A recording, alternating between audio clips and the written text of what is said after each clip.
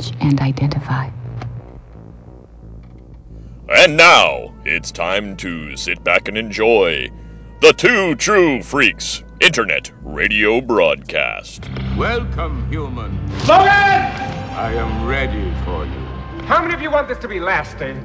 I never heard of a Sandman running, ever. There is no sanctuary. Fish, plankton, sea greens, and protein from the sea.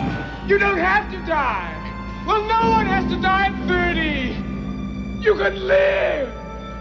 Live! You are terminated, runner. Disenfranchised by the modern comics industry, producer Paul Spataro, An old man. Dr. Bill Robinson, and Scott H. Gardner. Overwhelming, am I not? Now, ply the time stream in a never-ending quest to rediscover and reconnect with that unique brand of fun and excitement that can only truly be found in good old-fashioned, randomly selected comic book back issues. Journey with them now. Back to the bin. Retrogram complete. Proceed 03303.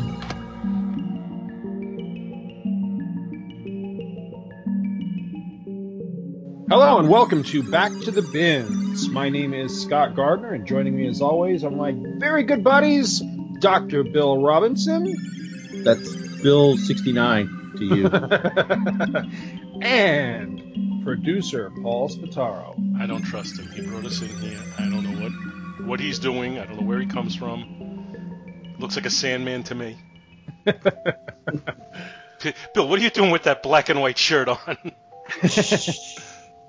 You know, it's funny you mentioned that, because as I was getting dressed today and picking out my daily attire, it occurs to me that I don't have any Logan's Run t-shirts, and that makes me sad. I need to find a Logan's Run t-shirt. I have seen a t-shirt that's, just the black with the gray stripe through the middle, like the Sandman wear. I always thought that one would be kind of cool. It'd be kind of a deep reference for anybody that actually got it.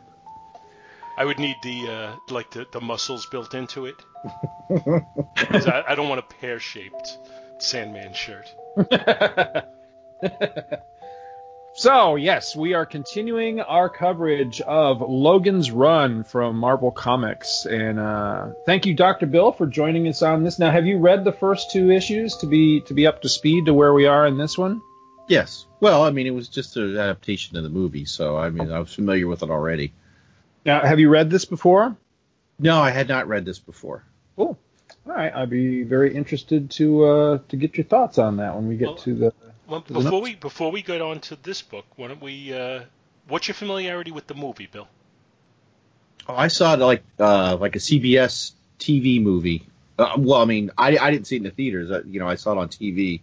I guess that would have been sometime in the 70s or 80s. When did the movie come out again? Was it like 70? 76, yes. 76. So it was probably a few years later on network shows that back then we didn't have cable. So yeah, that was the first time. So I was pretty young when I saw it, and I was kind of confused.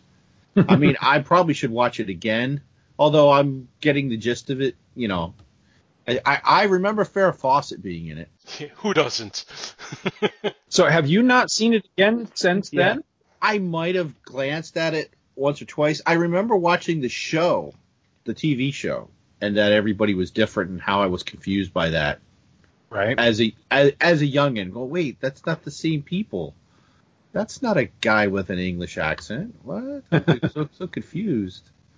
So it's funny because I don't know. I can't remember if Paul and I talked about this when we started this or not. But I discovered Logan's Run much the same way as far as the film version is when it aired on network television, and didn't realize for years how much racier the film actually is than the televised version. It wasn't until it came out, and I got it on video when it first came out on video that I realized, oh God, there's naked scenes and there's a lot. What?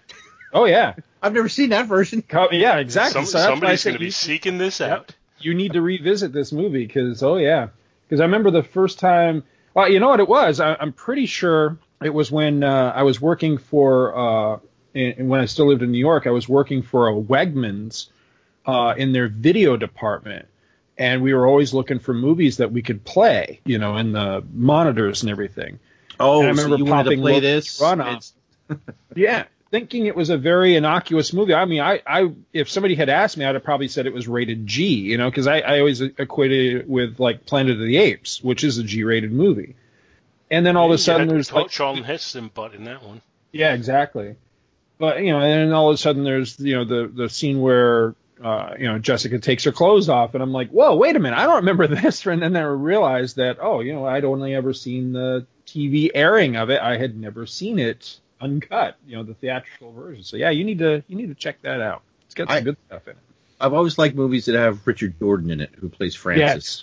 Yeah, he was a great actor. I think he was very underappreciated. I liked him in Raising Titanic, which the story's kind of hokey.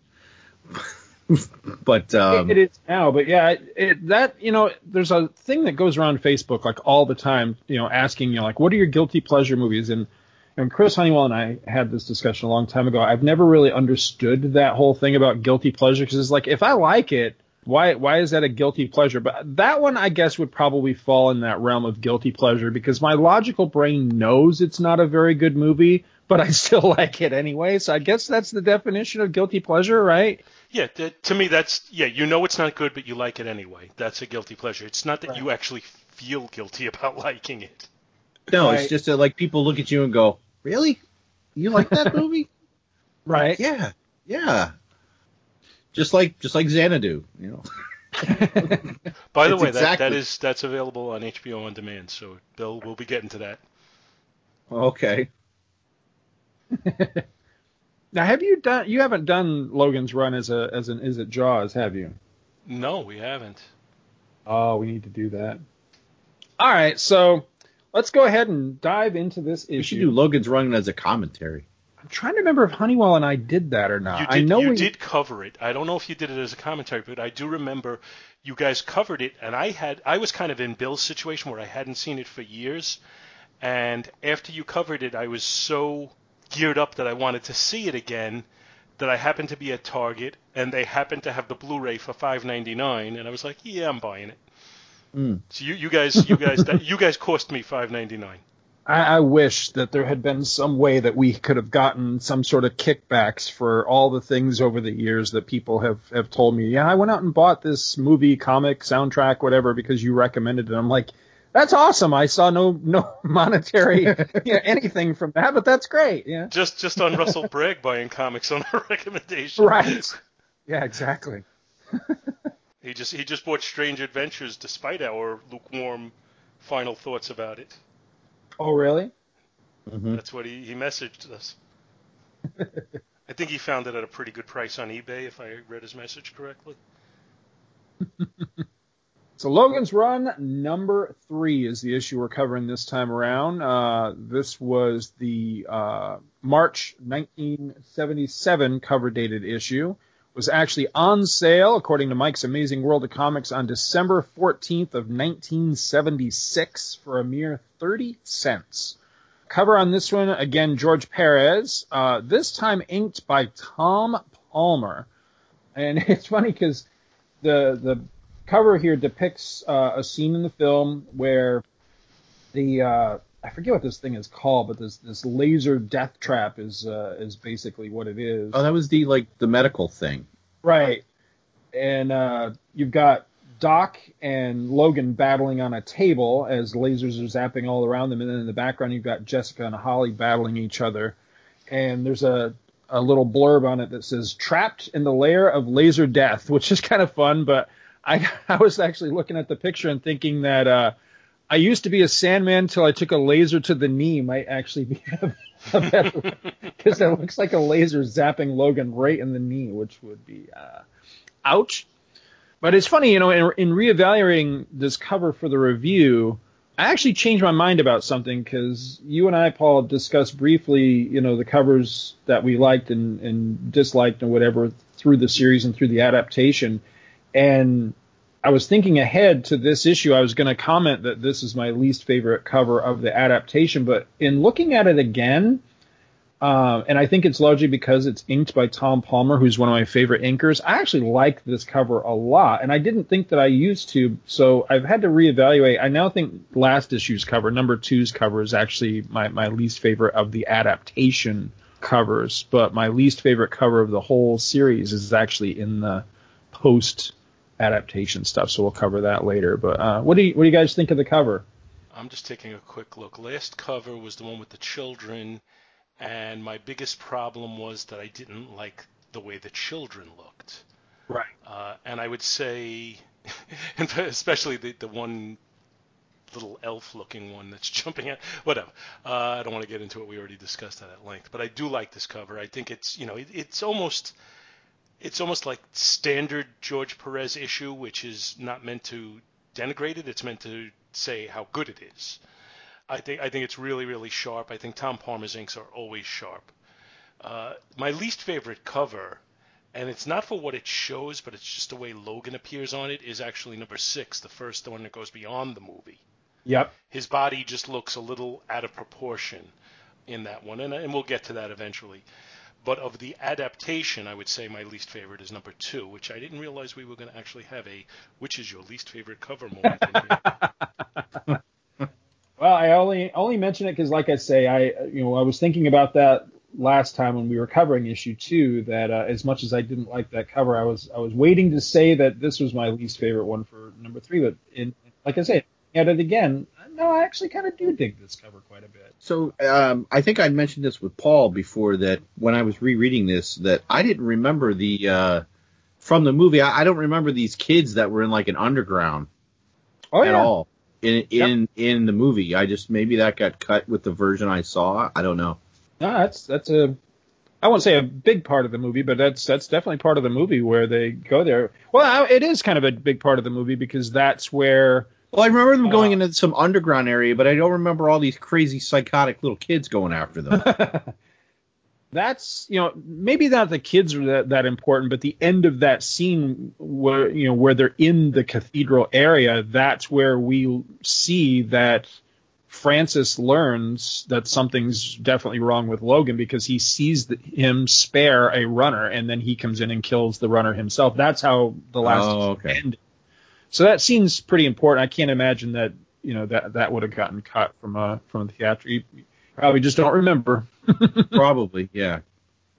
So this issue is written once again by David Anthony Kraft, art as usual by George Perez and Klaus Janson. The story is entitled simply Sanctuary with a exclamation and a question mark. So it's like a but I have to say it every time like Quasimodo, Sanctuary. All right, synopsis as follows. In the 23rd century, Logan and Jessica are welcomed to New U-483 by a pretty blonde attendant named Holly 13. They have come directly from Cathedral to the first stop for a careful runner seeking to find the mysterious Sanctuary. Holly 13, seeing the facial wound Logan sustained from the Cubs' last issue, assumes he's come to have it healed, but Jessica asks to quit playing games and tells Holly that they're in a hurry, Logan is running, and that he needs a new face fast. This added dialogue makes clear the fact that Holly and Jessica already knew each other and that Jessica knows the shop is runner-friendly. Holly ushers them into the operations theater where they meet Doc. Missing is the scene where Logan questions Doc's age and the revelation that Doc is actually a Red. Here, David Kraft's script cuts straight to Logan being put on the operating table and coerced to ask to be given dark hair by Holly while, out of hearing range, Doc scalds Jessica for bringing a Sandman to him. Jessica pleads Logan's case, and Doc agrees to give him a new face. But unbeknownst to Jessica, Doc later receives a mysterious phone call just prior to the operation. Shortly, after demonstrating the positive attributes of his makeover machine to Logan by healing the gash on the Sandman's forehead, Doc then switches gears and sets the miniature surgical lasers to maximum intensity, intending to slice our hero to pieces. Jessica attacks Doc and fights him for Logan's life. Holly then attacks her, while Doc observes Logan pull his weapon and take aim at the deadly mechanism. Doc shouts, "I can't let him get out of the operating chamber alive," and charges at Logan, striking him and knocking him back into the room where he pins him against the operating table. Doc raises his hand to club Logan when he is suddenly struck in the back by his very own laser apparatus. Logan rolls free of the chamber as Doc is gruesomely sliced to death by repeated laser blasts. Jessica belts Holly, then she and Logan turn to flee the New You only to run smack into Francis 7. Logan's friend and partner begs to know what's going on. He tells Logan that he's been following him, he's seen everything, and why did Logan let the runner go free in Cathedral? Holly, rousing from Jessica's blow, groans and sits up, momentarily drawing Francis's focus, and Logan takes advantage of this distraction to hit his friend with his pistol and then flees with Jessica, who confesses she's finally convinced of Logan's sincerity and agrees to take him to her rebel friends. Back in the shop, Francis climbs to his feet and just for a moment stands with Holly at the entrance to the makeover machine, where she sobs for the dead and smoldering Doc. We then skip over a very adult scene from the film to somehow arrive, quote-unquote, behind the scenes of the city and descend into its depths. Jessica confesses to Logan that she'd actually been leading him into a death trap back at Arcade in the last issue, and she begs his forgiveness. Then suddenly the pair are stopped in their tracks by a blinding light and a group of angry rebels. They tell Logan that he never should have made it this far, having issued orders to Doc to kill them back in the New You. They also believe that Jessica is a traitor to their cause, having joined Logan, and that she's condoning his actions in what they believe was Logan killing the runner in Cathedral. We actually saw that it was Francis that did that, not Logan, but the rebels don't know that. Instinctively, automatically, Logan reacts as he had been taught at the Sandman Academy and activates his transceiver. Just as it looks like the end of the run for Logan and Jessica, Holly arrives and exonerates him and Jessica in the death of Doc, says that Logan really is a runner, and tells of another Sandman that's pursuing him. She asks the group to help Logan seek sanctuary in the hopes that it will redeem Doc's death. The group elects to pass Logan through and wishes him luck. Logan tries to convince Jessica, who wants to come with him, to stay behind. He wants her to get to safety before they come. But this comment is overheard by the rebels, and they suddenly realize that Logan has summoned the other Sandmen. One of the rebels raises her weapon to blast Logan, and the entire wall of the secret base is then blown in, and a squad of Sandmen pour through the opening, killing everyone in their path, including, sadly, Holly 13. Jessica, horrified, recoils from Logan. He sent for the Sandman. He sabotaged her entire group, set them up for slaughter. But Logan pleads his case that this is what Computer wanted him to do, but she has changed him, made him see beyond himself, and that summoning the Sandman was a mistake, a panicked reflex. As this goes on, a Sandman rushes in and takes aim at Jessica. Logan turns, shoots, and kills the other Sandman before he can squeeze off his shot. He and Jessica then flee, only to be confronted again by Francis 7, this time on the opposite side of a wire fence separating them. Francis says to his friend that he hasn't told anyone yet and that it's not too late for Logan. If he just terminates Jessica, he can walk out with Francis and no one will ever have to know. Logan answers this with a blast from his energy gun that hits the fence and drives Francis back. He and Jessica flee again as Francis calls after them, swearing he'll get them both for this. He'll hunt them down and kill them both. Logan and Jessica run and descend further and further into the depths of the city's inner workings. Eventually, slogging through knee-deep water, the pair come to a door marked with a large glowing Ankh symbol, the gateway to Sanctuary. Jessica removes her Ankh pendant and slips it into the keyhole. The door opens, but before they can go through, Logan dumps his transceiver into the water behind them, symbolically cutting the last ties to his former life. As the two explore this strange, seemingly forgotten world beneath their civilization, Francis, meantime, has reached the gateway. Recognizing the Ankh symbol as being the same as the object he took off the female runner in Cathedral, Francis realizes he too has a key. Eventually, he again catches up with the pair, and this time there is very little pretense. Ignoring Logan's plea to remember their lifelong friendship, Francis fires and hits a big storage tank behind the runners, letting loose a massive deluge of water that sweeps everyone away. The rush of water thrusts Jessica and Logan into an adjoining chamber where Logan locks the door, then collapses, exhausted, on the grated floor. When he catches his breath and attempts to rise, he accidentally sets off a mechanism that causes the platform they're lying on to descend even further into the depths of the city, eventually coming to rest in a freezing, icy cavern where they are confronted by a strange, towering being of gleaming silver. Welcome, humans! Welcome to the awesome ice world of Box. I hope your stay is enjoyable, because it will be permanent. Next, Deadly Sanctuary.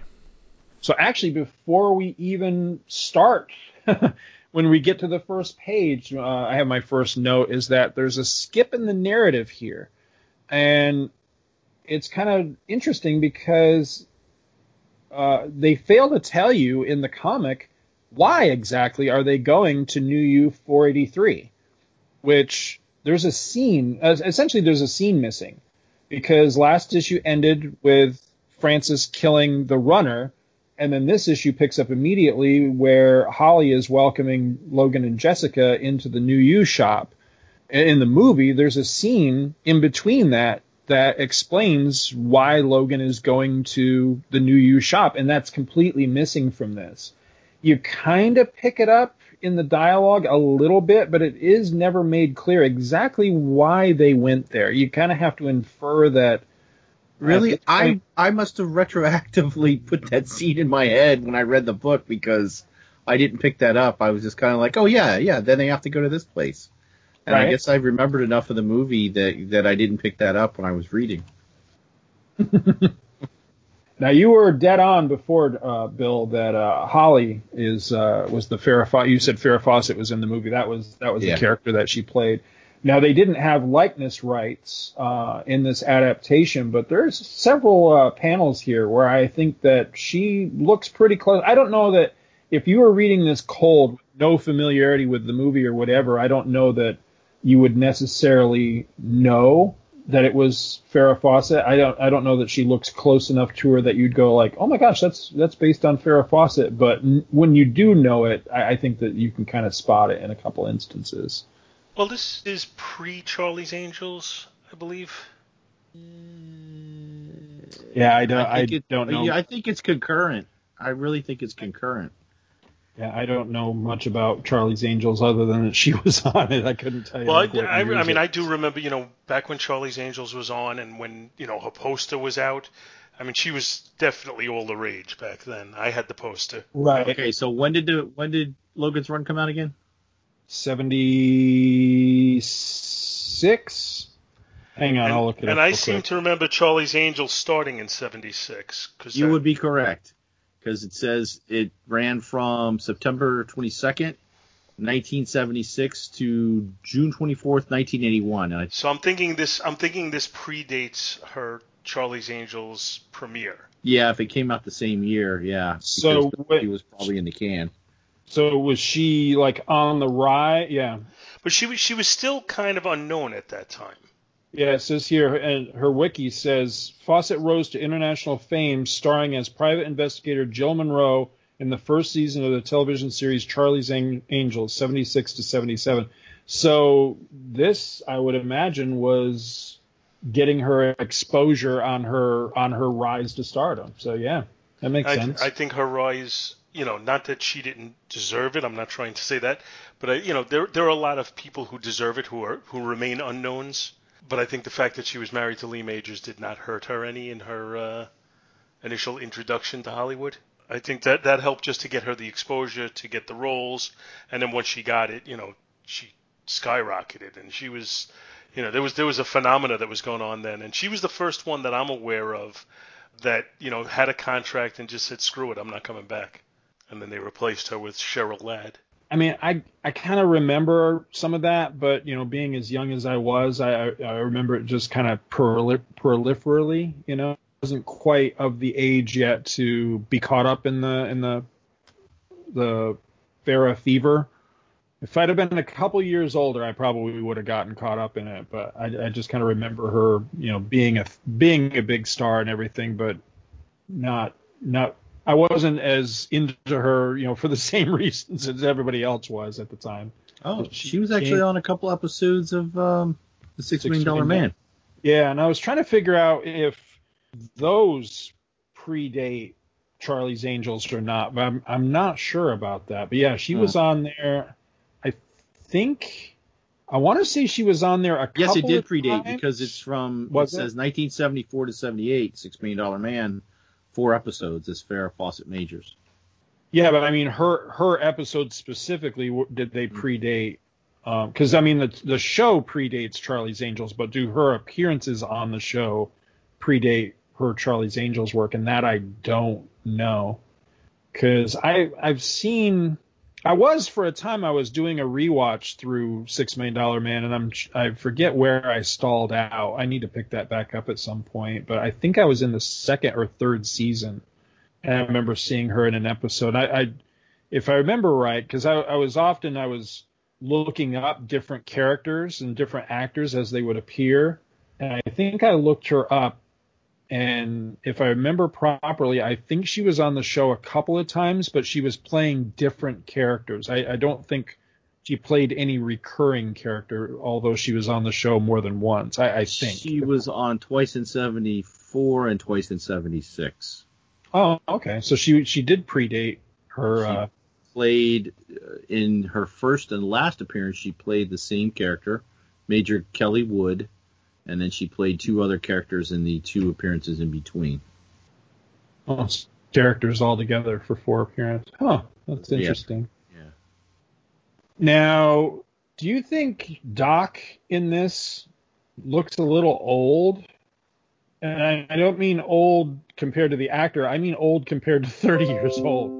Because in the movie, a big deal is made about the fact that he has altered his own looks to look much younger than he actually, because Logan kind of questions him, like, I think he says, I thought you'd be I want to say he says, I thought you'd be a red, which means, that's as old as you can get in the society as being a red, which is like mid to late 20s.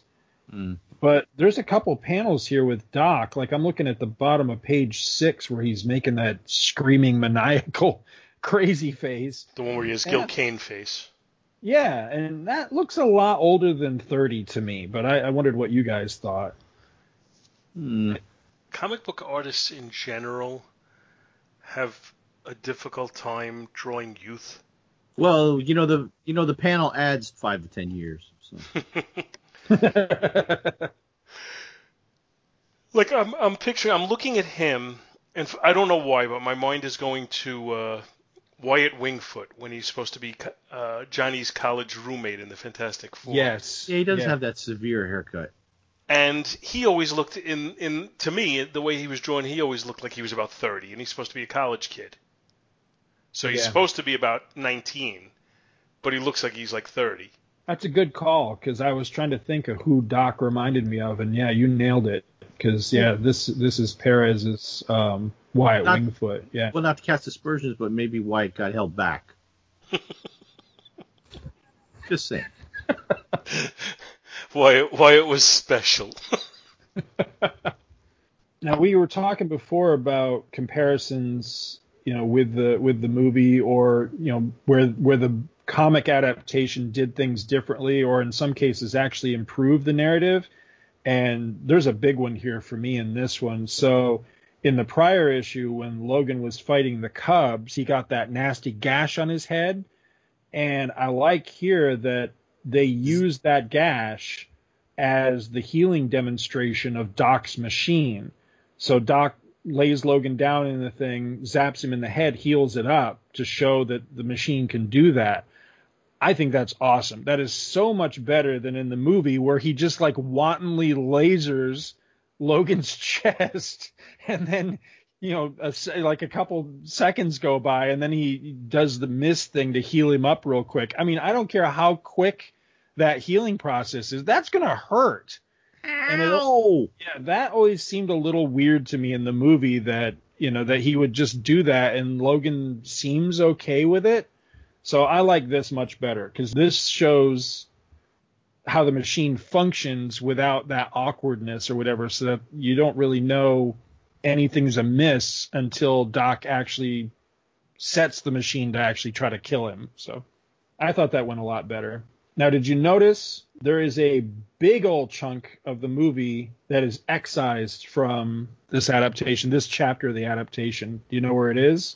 I don't recall offhand. In the film, after all this goes down in the New You and Doc gets killed and Francis corners them as they're trying to make their way out, Logan and Jessica are trying to make their way out, and then Logan decks Francis and they run out. In this adaptation, then it skips to where they're kind of behind the scenes of the city and making their way into the bowels.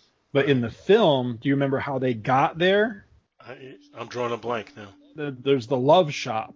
Oh, yeah. Just that weird, like, slow-mo, really trippy sex scene, essentially. It's like a big, like, group orgy.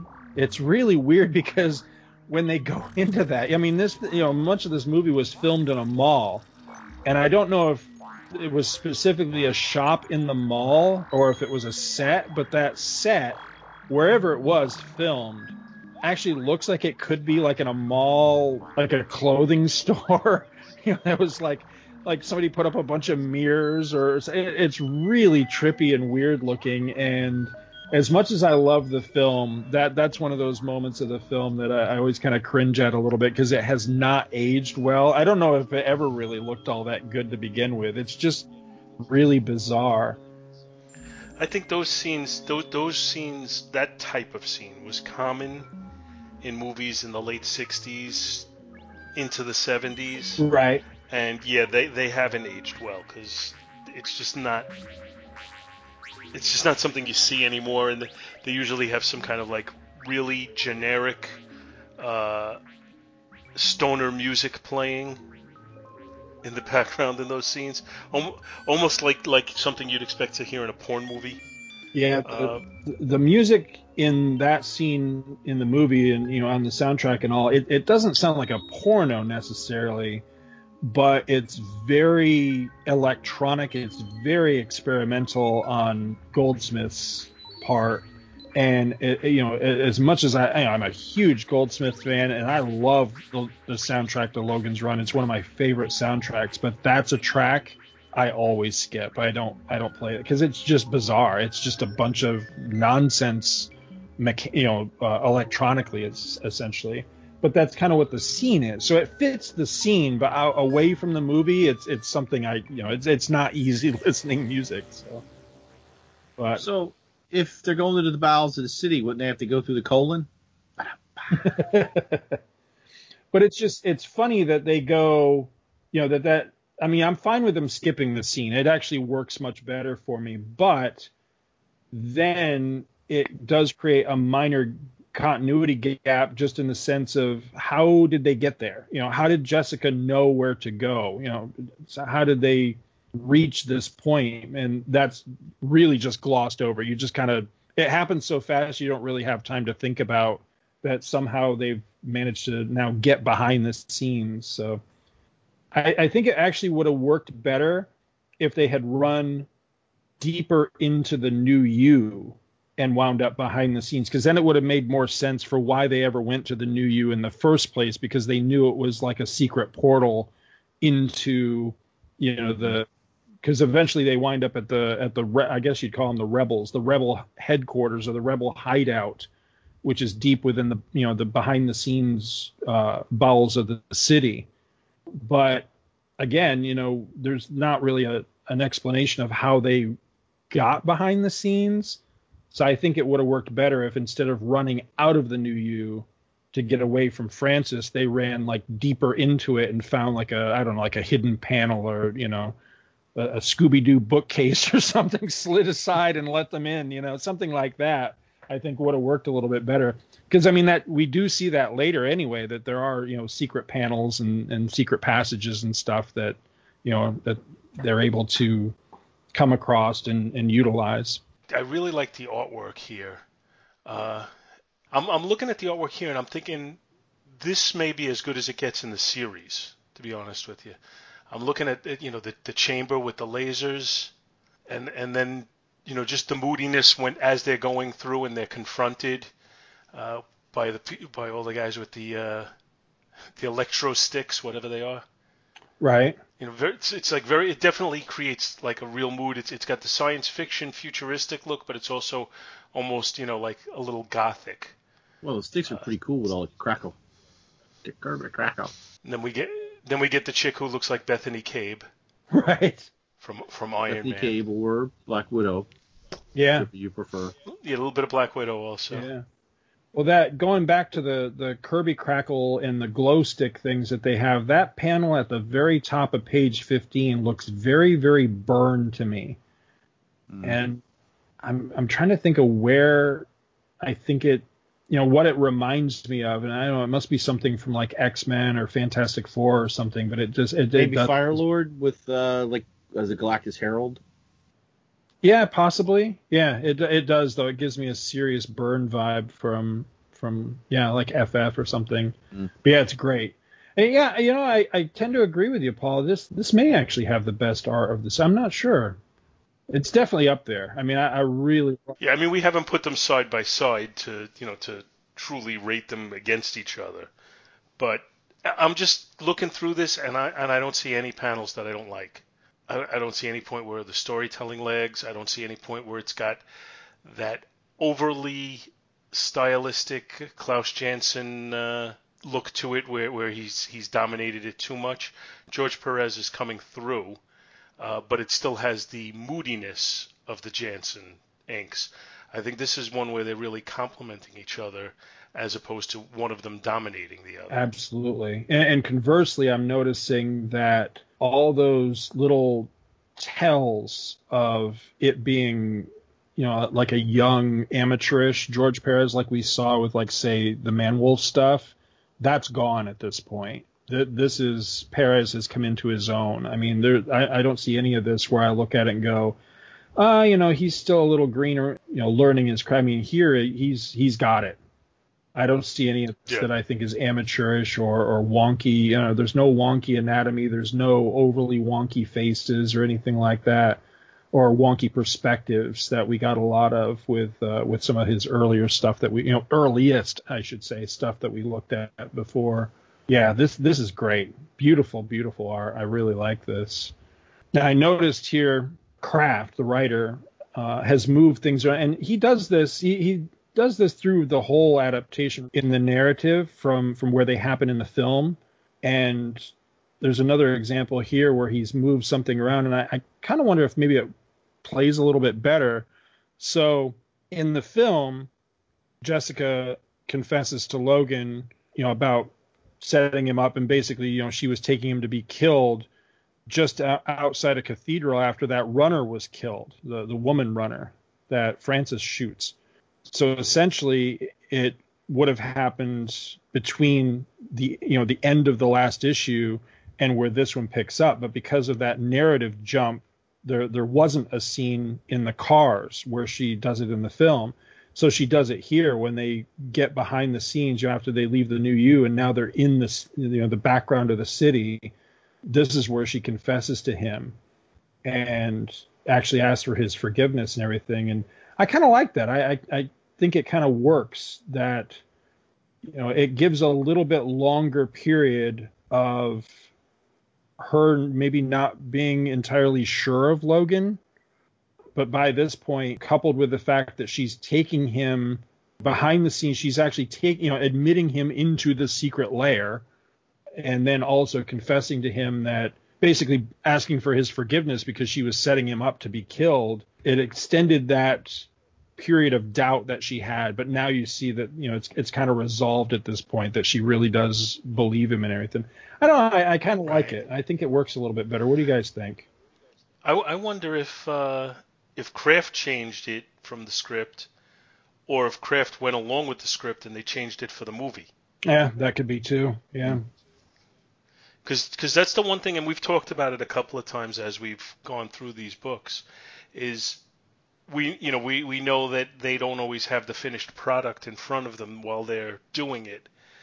And so, I don't know if they're being made simultaneously. I would imagine all the principal filming is done by the time they start working on the comic book.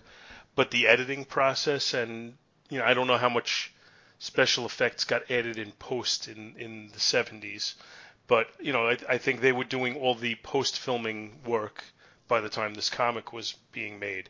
And maybe in the editing process, they decided to flip things around a little bit.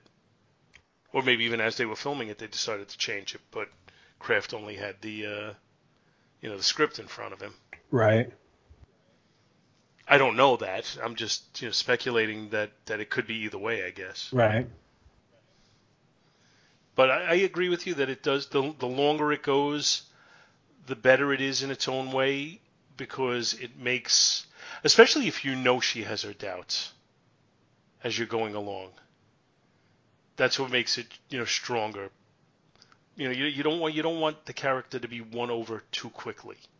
Right. Absolutely. Then to me, it smacks of plot convenience. Probably the biggest, at least for me personally, I think probably the biggest difference in this entire adaptation between the movie and this is a very subtle moment, but to me it really jumps out because one of the big reasons I really like Logan's run is I think it's intelligent, and I like thinking man's science fiction, something that sticks with you, that makes you think about it a lot, afterwards or as you rewatch it or that sort of thing. And I like that there's a lot of things in the movie that are left kind of ambiguous, that they're up to your personal interpretation of what you've seen and what you've heard, but they don't really necessarily come right out and say yes or no or whatever. They don't necessarily explain it. So in the movie, Jessica takes him to the underground, and as they're confronted with the people and they go through a whole kind of like little vetting process before they're admitted in and everything, there's a moment where Logan in the film, how I interpreted it, is he casually reaches down on the sly and he hits his transceiver, which sends out a call to the other Sandmen, and eventually they show up and there's this big massacre. Now in the movie, there's nothing's ever explained about that. You'd never really find out, why did Logan do that? He just does it, and it has dire consequences for these rebels, because they're wiped out. And as I say, it's never explained, and he and Jessica never discuss it or anything. It just kind of happens, and then things keep going. But here in this adaptation, we do get an explanation. And it's on page 15, the second panel, as they're cornered, same way they are in the movie. They're cornered by the rebels. They've got their glow sticks and all that.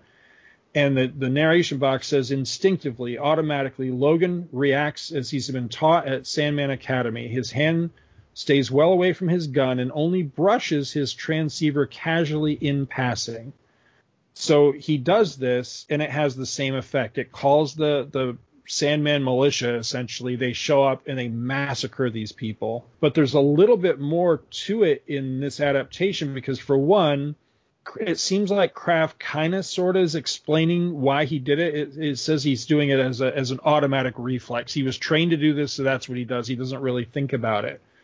But then also there's the moment later where Bethany Cabe realizes that he's done it, and she's about to kill him for it when the Sandmen show up, and then she never gets the chance to fire. So there's a little bit more. There's definitely an explanation for why he did it, but then there's also a little bit more of almost a ramification of having done it.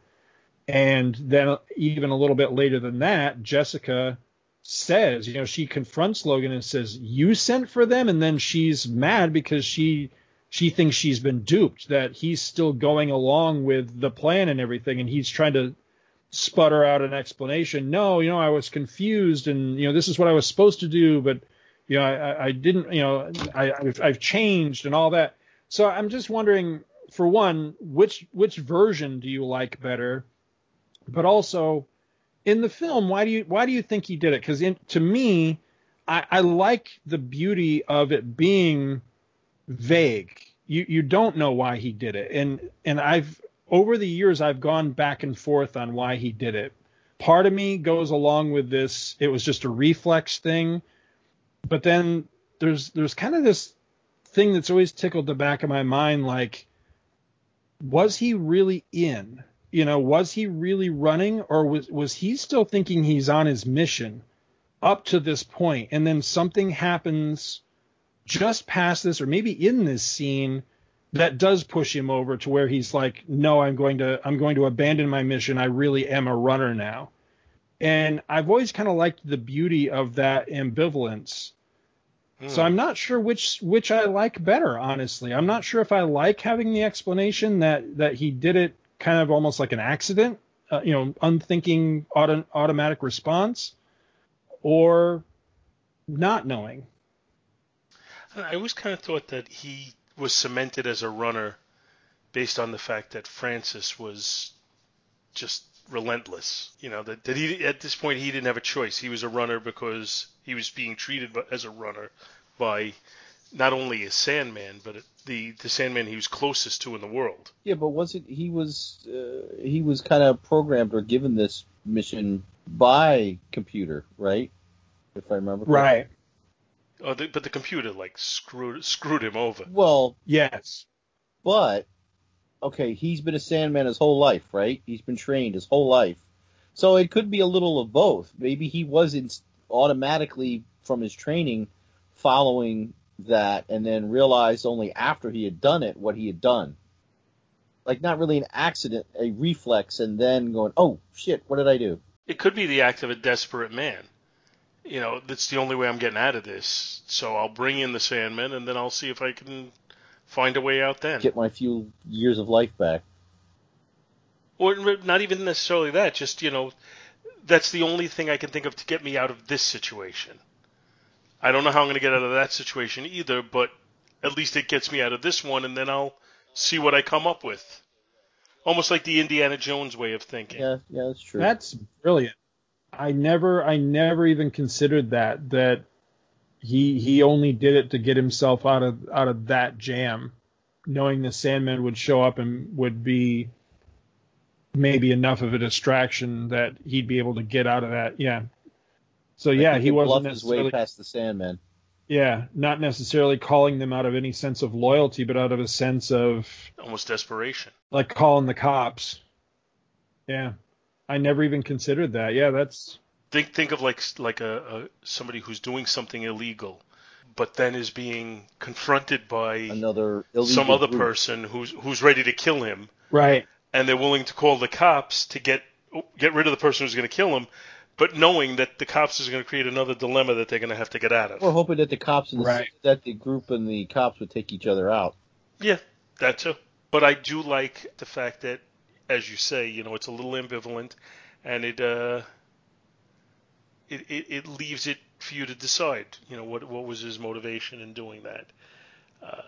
Because at this point, as you're watching the movie or even reading the comic, you want to believe that he's totally on board with Jessica now. But this is something where, this is an act that wouldn't be on board with her. But on the other hand, if he doesn't do it, what's going to happen to him? Right.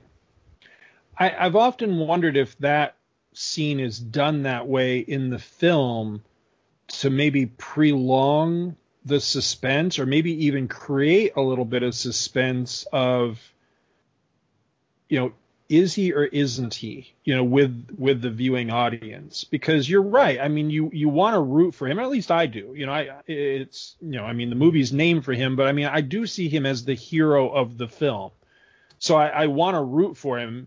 And I'm wondering if, was this a conscious decision on the movie maker's part to maybe create a little bit of tension with the audience of, oh wait, is he on the up and up? Is he really running, or is he playing her? And I don't know that it really works that way, but I definitely, and whenever that scene plays when I watch the movie, I always stop to think about that for a moment. Like, why is he pushing that button? It always creates that indecision in my mind of why I think he's doing it, because I always see it both ways. You see, I think it's a natural instinct as a viewer, for most of us. I mean, I'm sure there's exceptions to the rule, but I think it's a natural instinct for a viewer to want to root for the protagonist in the movie, television show, whatever it is they're watching. And I think it's definitely a more recent development where they make that a hard choice. I mean, there were things, even at this point, there were things like even The Godfather, Vito Corleone or Michael Corleone, or, they're bad guys. Right. They're out there doing things, killing people, but they put you in a position to root for them. So even before this, there were things like that. But I think it's much more commonplace now with things like Breaking Bad or The Sopranos, and you could probably come up with a bunch of stuff where the main character is not a good guy. And ultimately you're not supposed to be rooting for them. But I don't think that's the case here. I don't think they want you to be confused as to whether or not to root for Logan. I think they want you to be rooting for him from the start. Right. So I think Kraft's explanation of instinct is probably where they wanted you to go, but maybe the filmmakers were they were elegant enough to leave it up to your imagination in the way that they did it. Right. So that's how I'm going with it right now. Yeah, with most of the little things that Kraft did, the little tweaks or the little, explanations, because he did that a couple of times through the course of this adaptation where he maybe filled in some blanks from the film. For the most part, I really like them because it helps flesh out the story. It helps set motivations or explain plot holes or that sort of thing. So I really like that because, as I've said, between the film and this, I feel like you kind of get the whole story, the big picture when you've got both of these together to tell this story. But this is the one instant that I can think of at this moment with this adaptation where I'm not, this is the one difference that I'm not sure I like better. This is the one explanation that I'm not sure I'm 100% on board with. I have mixed feelings because I kind of like knowing why, but I also kind of like that feeling of not knowing exactly what, because I think it does create some fun tension, with the narrative, with the story. But anyway, what else you guys got? I'm sorry I went on a long time about that, but I really like that moment. No, I don't have anything as thought provoking as that.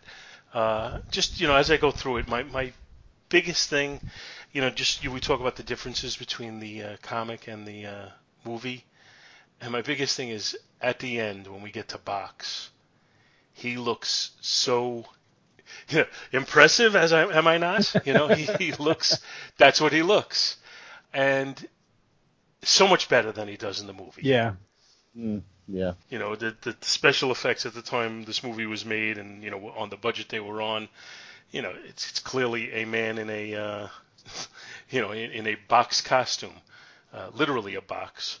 What's in the box? What is it? Roscoe Brown? Is that his name? Roscoe. Yeah, I think it is. Yeah, Roscoe Lee Brown. That's his name. Yeah, that's what's in the box. That's what's in the box. But here he looks truly robotic and threatening, and they don't try and give you the whole perspective of, oh, maybe he's benevolent. It's just I hope your stay is enjoyable because it will be permanent. Right. Yeah, he's menacing right from the get-go, whereas in the movie it takes. I mean, it's really not until just before Logan takes him out essentially that you realize, oh, he's bad. This, Mm-hmm. yeah, this being presented in this very comic book way, He's almost like a Doctor Doom-esque visage, you know. It looks more like Destro. Come on. Or Destro, yeah. But yeah, I mean, just the way he's presented here, it's menacing right from the get-go, and I do like that better. But I love Box. It's hard for me to say anything critical about Box in the movie, but I mean, if I'm honest with myself, yeah, he's pretty janky by today's standards. But this, I mean, he looks great, and I'm always so surprised when I look at stuff like this, you know, back at this time with this printing process, with a limited color palette, where somebody could do such an amazing job with, you know, just a few colors and really present this as being, you know, gleaming metallic as he looks here. I mean, it just looks fantastic. And it's just simple tricks of the light and the coloring, but it looks great. Yeah, it does. Yeah, you know, I think you might be onto something, Paul. I think this may just be, you know, illustration wise, this might be the best issue of the adaptation, because it does. I mean, there's so many panels, and I mean, page 17 alone. You know, you were talking about, you know, just how great the art was and how everything works. I mean, that page 17 is one of my favorite pages of the entire adaptation. You get several different layout designs, you know, panel designs. You get several different perspectives, and I love everything. I love the inking. The coloring is fantastic, and it's brutal. And just the layout too. I love the juxtaposition between the first and second panel. Yeah. I love the shot of the Sandman pouring through the opening that they've blasted in the wall. That is great. Yeah, with the you know, comment, the Sandmen are here. You know, it's being narrated in a word balloon. Right. Which I like that touch also. It's just, you know, it makes for a dramatic moment or a dramatic entrance for them. And it's drawn dramatically. Like you can almost hear the swelling symphony music playing in the background. Right. And one of the things I like about it, just kind of taking it another step further, is they're coming in as if they're the cavalry to the rescue, and yet they're not. Right. So that's another aspect of it that I think is kind of cool. I love the way I'm not sure what they're supposed to. I guess they're supposed to be laser blasts. I'm not sure, but I just love the way they're shown here, because this is how they would be illustrated later in the Star Wars series too, you know, with that little like muzzle flash burst type of thing, and then, you know, the actual laser beam or laser bolt, whatever it's supposed to be shooting out of it. I just love that. It looks so cool. A little bit of Kirby crackle in there. It's just beautiful. And it almost has like a laser and yet lightsaber kind of thing going with it. Right. Yeah. Yeah, very much so. But then, like, when Logan is shooting it on page 22, it almost looks like he's got it on wide beam, much less focus. But I like the effect there where they have just a little bit, not much, but a little bit of Kirby crackle where it's coming out of the gun, but it's enough of a burst that you can't even see the gun. Right. All you see is the blast coming. Right. Yeah, and when it hits the Sandman he's shooting, I mean, it's just a big old blast hitting that guy, and a lot of Kirby crackle on that one. It's great. I love the way this is laid out. I really like the sequence, bottom of page 20, so 26? Yeah, page 26. With Francis? With Francis. That perspective shot where he's holding up the Ankh, but we're looking straight at him as he's looking at the Ankh. There's something about that perspective shot I really, really like. That is very cool. This entire page is beautiful. Look at the layout of the whole area. You know, you have the biggest panel, which is showing Jessica and Logan very small at the bottom, with all sorts of inset, machinery and stairs and walkways and different things all over the place. It's all very, very hyper detailed. And then you have two insets in it, one of which is also them small from a different perspective, but then you have a close-up of Jessica in there as well. It almost feels like it has a little bit of a cinematic layout to it, where you could almost feel the cuts, the perspective cuts. Right. Which a lot of artists, it is I think an unappreciated skill that a lot of artists don't, they don't have the vision to put together a sequence like that where it has a, kind of a visual sense to it, a flow, and this one does. And George Perez, clearly is one of the great artists of our time, so it's not really surprising that he should have that skill. But I think a lot of people don't realize how little some other artists have it in comparison. This is something where it's storytelling where, as we've talked about in the past, it's almost like you don't need to read the word balloons to kind of have a feel for everything that's going on, and the word balloons just add to it. Mm-hmm. Absolutely. Yeah. This is comics at its best. When there's not a lot. I mean, there are narration box, but there's not a lot of them. And I like that because it's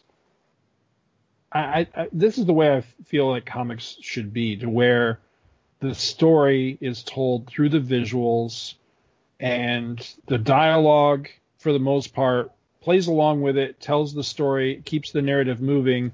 And then the narration boxes, I like narration boxes, don't get me wrong. I miss them in modern comics. I think not having them at all is kind of a crime.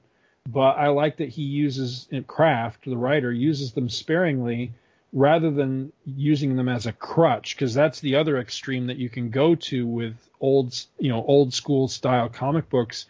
Is we've seen it a million times in the books that we've covered on this show, where, and I think we've even commented on it before, that you don't have to tell me, I'm seeing it happen. And I think a lot of the comic writers were doing that because they were paired with artists that maybe didn't have those skills, where they could make the natural flows and keep the storytelling in an intelligent way, where you knew what was happening. Here, clearly, Kraft sees and respects that Perez, this guy's a master. He's able to tell the story and keep the narrative moving, and you can follow it without having to have your hand held through the narration boxes. And I like that. So it's really a nice marriage of the two styles. I mean, I'm assuming that's Kraft realizing that, because these guys had worked together before. And, from what I've read, of this whole collaboration and everything, he was thrilled to be working with Perez again for those reasons. He knew he was working with somebody that, was really going to do a class job like this, and he does. It's really great.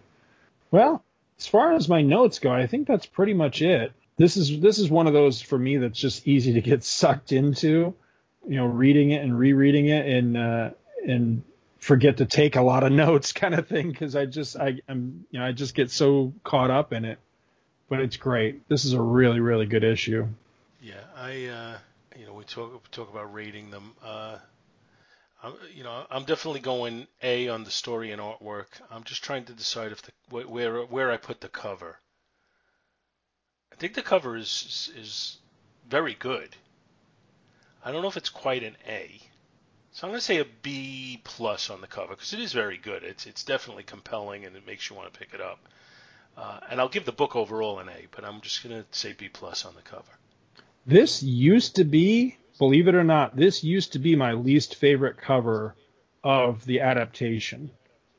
But I don't know, somewhere along the line I've changed my opinion of it. I like it a lot better than I used to. There's something about it I just used to really dislike, and I can't now tell you exactly what it was.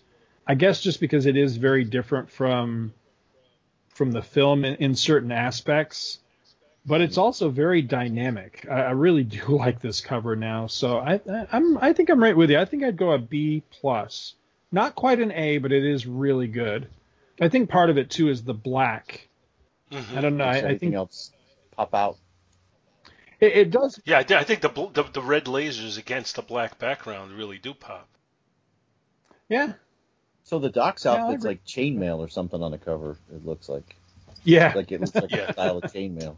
But yeah, interior on this, I mean, the art is definitely up there. It's an A. Story-wise, yeah, I think I'd go in. I mean, it's an overall A book, bordering on an A+ for me. I mean, it's really, really great.